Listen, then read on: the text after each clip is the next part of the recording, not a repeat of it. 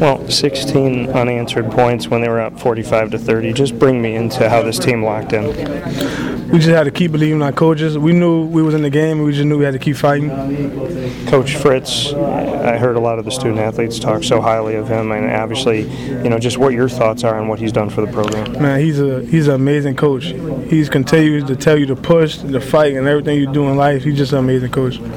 Bring me into what you saw on the field today, just what your experience was like going up against USC and your takeaways from a team that obviously had a lot of national hopes this year. That they were a very good team, a very tough opponent, and we just knew we had to control Caleb Williams and try to hold him down. He had 5 touchdowns, 37-52. What do you feel like the team did right against him in this game? I feel like we just kept coming out, and we never laid down. And the safety, bring me into that.